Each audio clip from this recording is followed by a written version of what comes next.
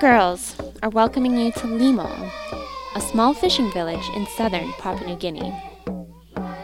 A crowd has gathered around, waiting for us to introduce ourselves.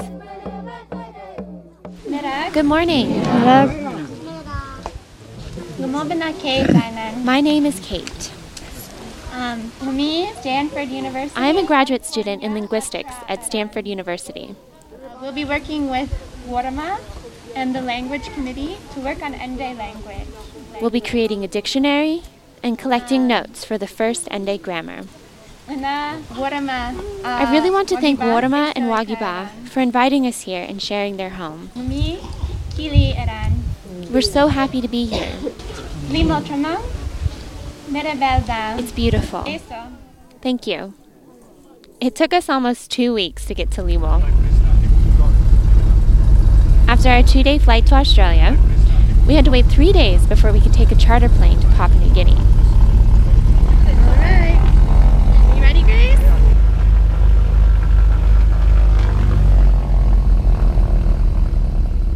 Three days after we landed in Daru, the capital of Western Province, Papua New Guinea, we boarded a small boat that would take us and 10 other passengers up the Fly River, down the Bituri River, and drop us off at a footpath from which we could walk to Limahl village.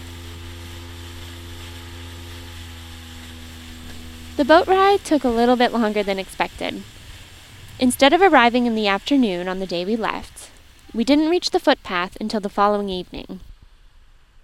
Thankfully, after I stepped off the long boat ride, and before we started on the hour-long walk to the village, one of the village leaders came up to me and handed me a roasted sweet potato. Over the next 3 weeks, I would learn just what that sweet potato meant to the people in Limahl.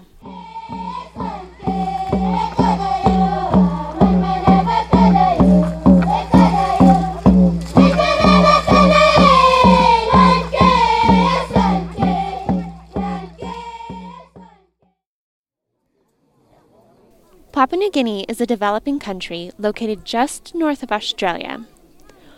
Almost 40% of the people living in Papua New Guinea still live in traditional, self-sustaining communities. In the south of Papua New Guinea is Western Province. It's the most resource-poor and isolated province in the country. Outside of Daru, which is the capital of Western Province, you won't find any infrastructure. There are no cities, no paved roads, no markets, no money, no hospitals, no water or plumbing systems, and no electricity. It's practically the last touched place in the world. And right in the center of Western Province is Limahl. Limahl village is one of 2 villages that speak the Ende language. 300 people live here. I'm the first visitor in 20 years, and the first white person that most villagers have seen. I came by invitation from Warama Krupa, one of the leaders in the village. He asked for a linguist to come help write down stories and to start the first Ende dictionary. Part of my job as a linguist is to collect words for the dictionary. For example, if we want to get the words for beak, feather, tail, all the body parts of a bird, all we have to do is look at a bird and start naming things.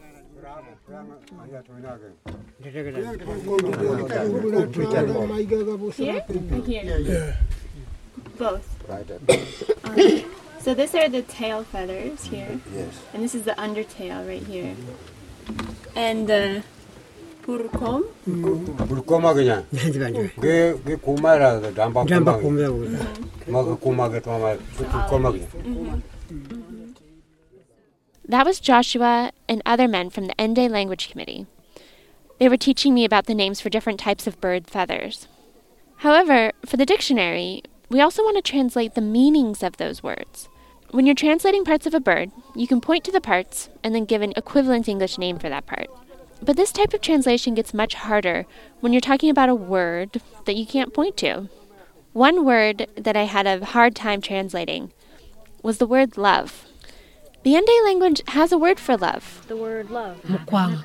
But mukwang doesn't quite mean the same thing as our word for love. For Ende, mukwang is giving somebody a sweet potato or a bucket of water. Mukwang is when you help other people survive.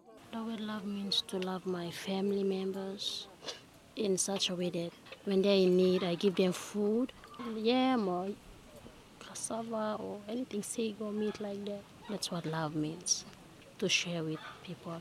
Love means to share a yam.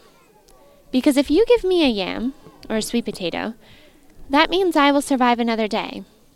I don't have to go get my own sweet potato, and instead I can get water for my children.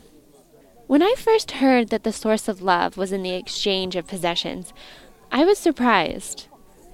Love can't be about things, can it? Since I was little, my mom always told us kids, it's just stuff. When a car broke down or something special got lost or ruined, my mom always said, it's just stuff. Things don't matter. What's important is that we love each other and that we're all together.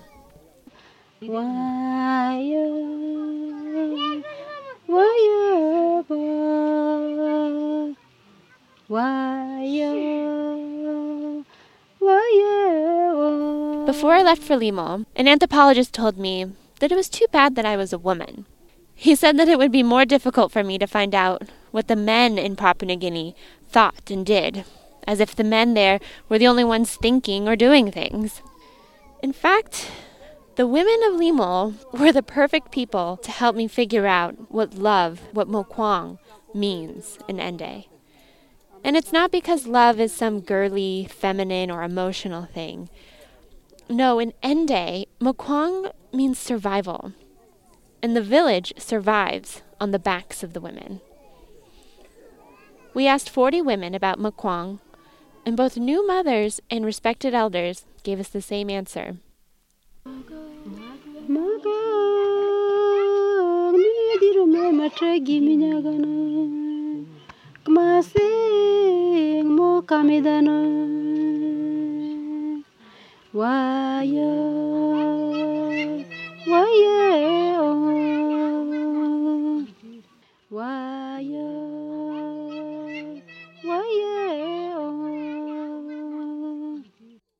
To me, the word love symbolizes the intense emotion that I feel when I think about my partner, my twin, my family, or my best friends. Their love for me gives me the mental strength to achieve goals that I thought impossible. In return, my love for them gives my life purpose. It gives me happiness. Most of the time, thousands of miles separate me from the ones I love. But for me, that distance doesn't mean anything when I think about love. For the women in Limol, though, mukwang was never described as a feeling that could transcend distance or time. Most often, women define love as the exchange of material possessions. Giving is really a big thing. My parents, they said, you give to others, you will have more blessings. Next, you'll hear from Jenny. She told us a story about someone she loves. One day, she had taken all of her family's clothing down to the river to wash. She didn't own a laundry dish, so she had left them to soak in a shallow area. She came back an hour later and found My clothes, the water took them. Clothes are very hard to come by in Limol, so understandably, Jenny was devastated.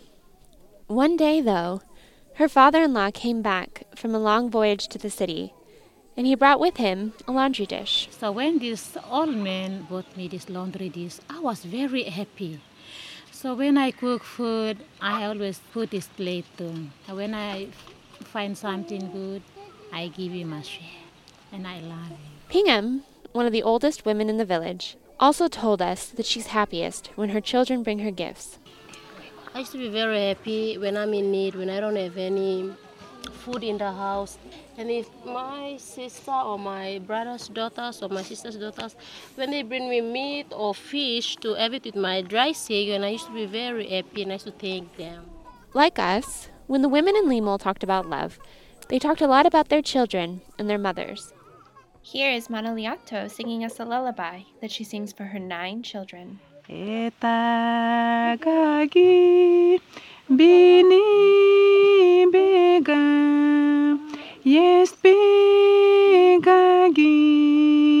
si di bapi luli la bapi yes tu eno ba kanaba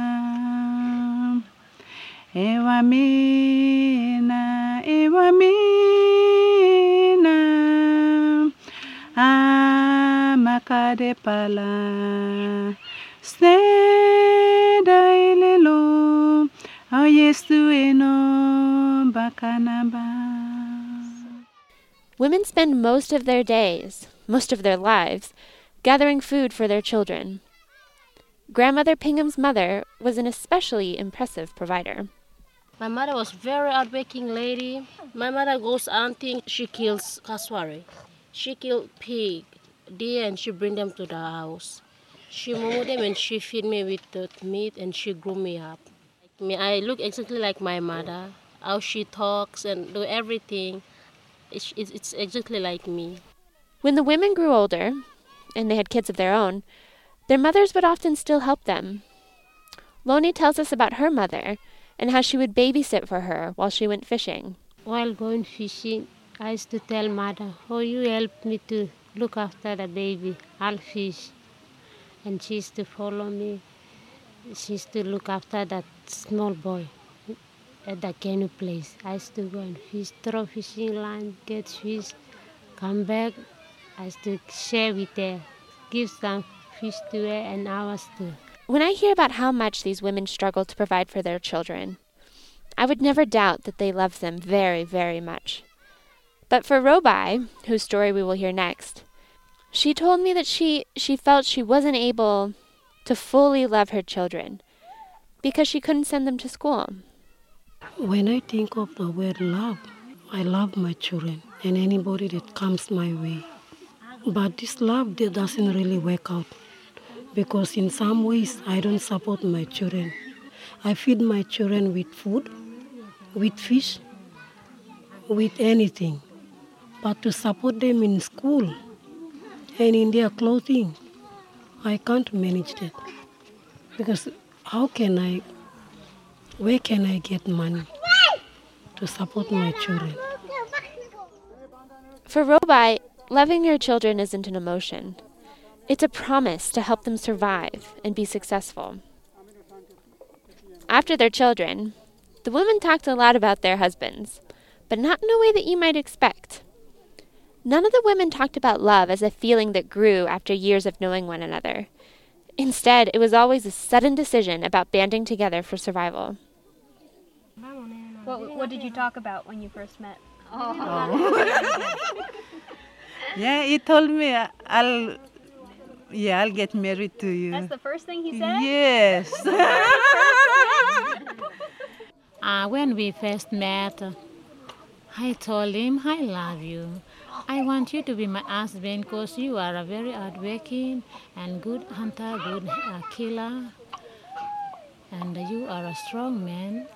My life will match with you and I will live with you. And he also expressed me the same words. The first time I saw him, I told him that I love you. And himself too, he said, I love you. So that's how we got married. We loved each other. And how do you show each other that you love each other? We loved each other in many ways. The way I look after him, he takes care of me, and me too, I take care of him. So that's how we love each other. What I want, if I want something else from him, if I want him to bring something for me, and I asked him, he brings it for me. So that's how he loves me. And me too, if he tells me, bring this for me or cook for me, I could do those work for him, and that shows that I love him. This expectation of love extends past the immediate family to all relatives, and even the whole village. To illustrate this concept of love, Donai told us about a courageous battle with a crocodile when she was out fishing with her young daughter. The other day we went to Engdanet. The next morning, me and my daughter, both of us went to check those 3 nets. When I was checking the long net, the big crocodile caught on the long net. While I was pulling it, the crocodile too was sinking it inside. And what it did, it wrapped himself like this. I thought that crocodile was small, and I was trying to hold it and close the mouth, but it bit me on the thumb. And then I got one stick, I sharpened it. I was thinking that the crocodile was already dead, but it was still alive. And then it opened its big mouth, and I pushed that stick through the mouth.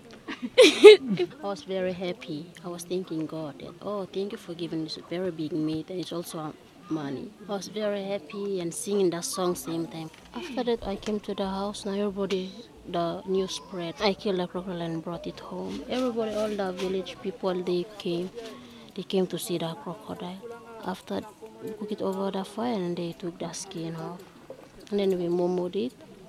After the mumble, now I shared that crocodile with the whole community. Crocodile skin is very valuable in Papuan markets, and meat of any kind is a coveted delicacy in the village. But Donai didn't think twice about sharing it with everybody. And that's what Mokwang is. In fact, it's practically a law in Limol that you must love everyone, even strangers. I was surprised to learn that the women felt that they must not only love their family and their neighbors, but total strangers like me. When we are coming back from the camping place, the first person we meet on the road, we must not hide anything from them. We share what we have had in our bags, like if we killed a cassowary or pig meat or deer in our camp and we are coming back home.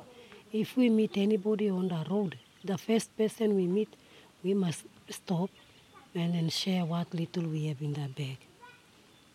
Come all the way if you meet other people too until you come to the village. And before, like when you kill cassowary, that's a big meat. They used to equally share the meat among everybody in the village. When I was preparing to come to Limol, I was advised constantly, bring plenty of gifts. Everyone will expect something from you. But as I learned more about Ende love, I realized that this poor community wasn't hoping to take advantage of a rich white visitor. No, the Ende's happiest moments are entering the village after a long journey, opening their bags, and sharing their gifts with everyone. And so naturally, when they saw me walk into the village heavy with bags, they assumed that I would also want to open up my bags and share my joy with everyone. In return, over the next 3 weeks, women came to my house every single day to open their bags for me. They brought fish, yams, sago, and one day, someone brought me a rare and delicious papaya. Missy ma sai ma, yawa missy ma sai ma.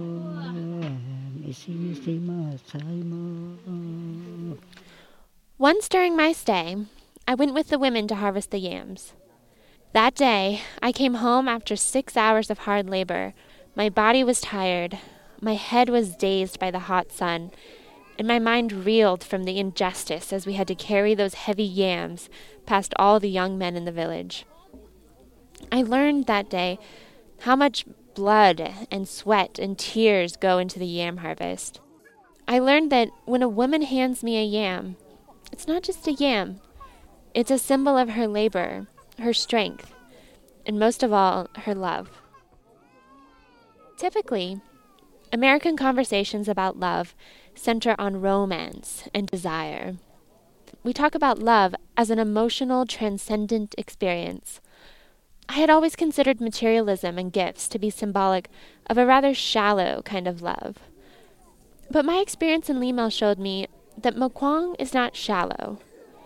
It's actually a very deep and profound expression. In fact, I think Mokwang represents the highest level of love, what we would call sacrificial love. When I think about the most profound expression of love, I think about running into a burning building, donating a kidney, protesting for human rights. In Limol, though, the dangers are different. Love is a bucket of water for someone too weak to fetch it. Love is a basket of yams for someone who feeds her 7 children before she feeds herself. Love is a laundry basket for someone who's lost all of her clothes. Some of us are lucky enough to be able to express this kind of sacrificial love once in a lifetime. The Ndé women get to live like this every single day.